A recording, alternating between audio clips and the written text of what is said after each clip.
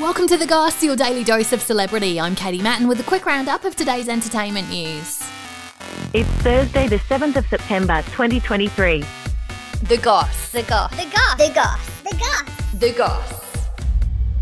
Kylie Jenner has gone public with a new relationship with a couple spotted kissing at the Beyoncé concert in LA. Yeah, it's amazing. She's seeing Timothée Chalamet, who's a 27-year-old actor who previously dated Johnny Depp's daughter Lily Rose Depp. Kylie's ex and father of her two kids, Travis Scott, was also at the concert in a different VIP area. Travis was in the same area as Kris Jenner's partner Corey Gamble and Jay-Z, with sisters Kim and Khloe Kardashian also there with Kim's daughter North and niece Penelope Disick.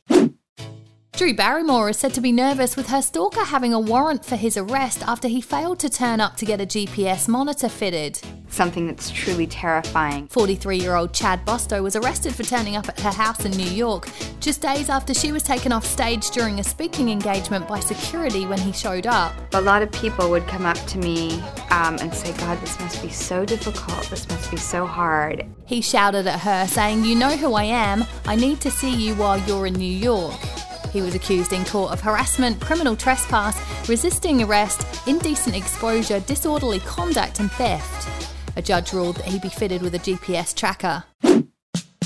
And Joe Jonas and wife Sophie Turner are said to have had an ironclad prenup in place and that the only thing they'll divide in their divorce is their family home. He'll keep all of the money he's made through his music with the Jonas Brothers and her keeping what she's earned as an actress. The only thing that hasn't been decided is who will need to pay child support and how much. Follow us, like, rate and subscribe wherever you get your podcasts, and that's The Goss for today. See you again tomorrow. A Podshape production.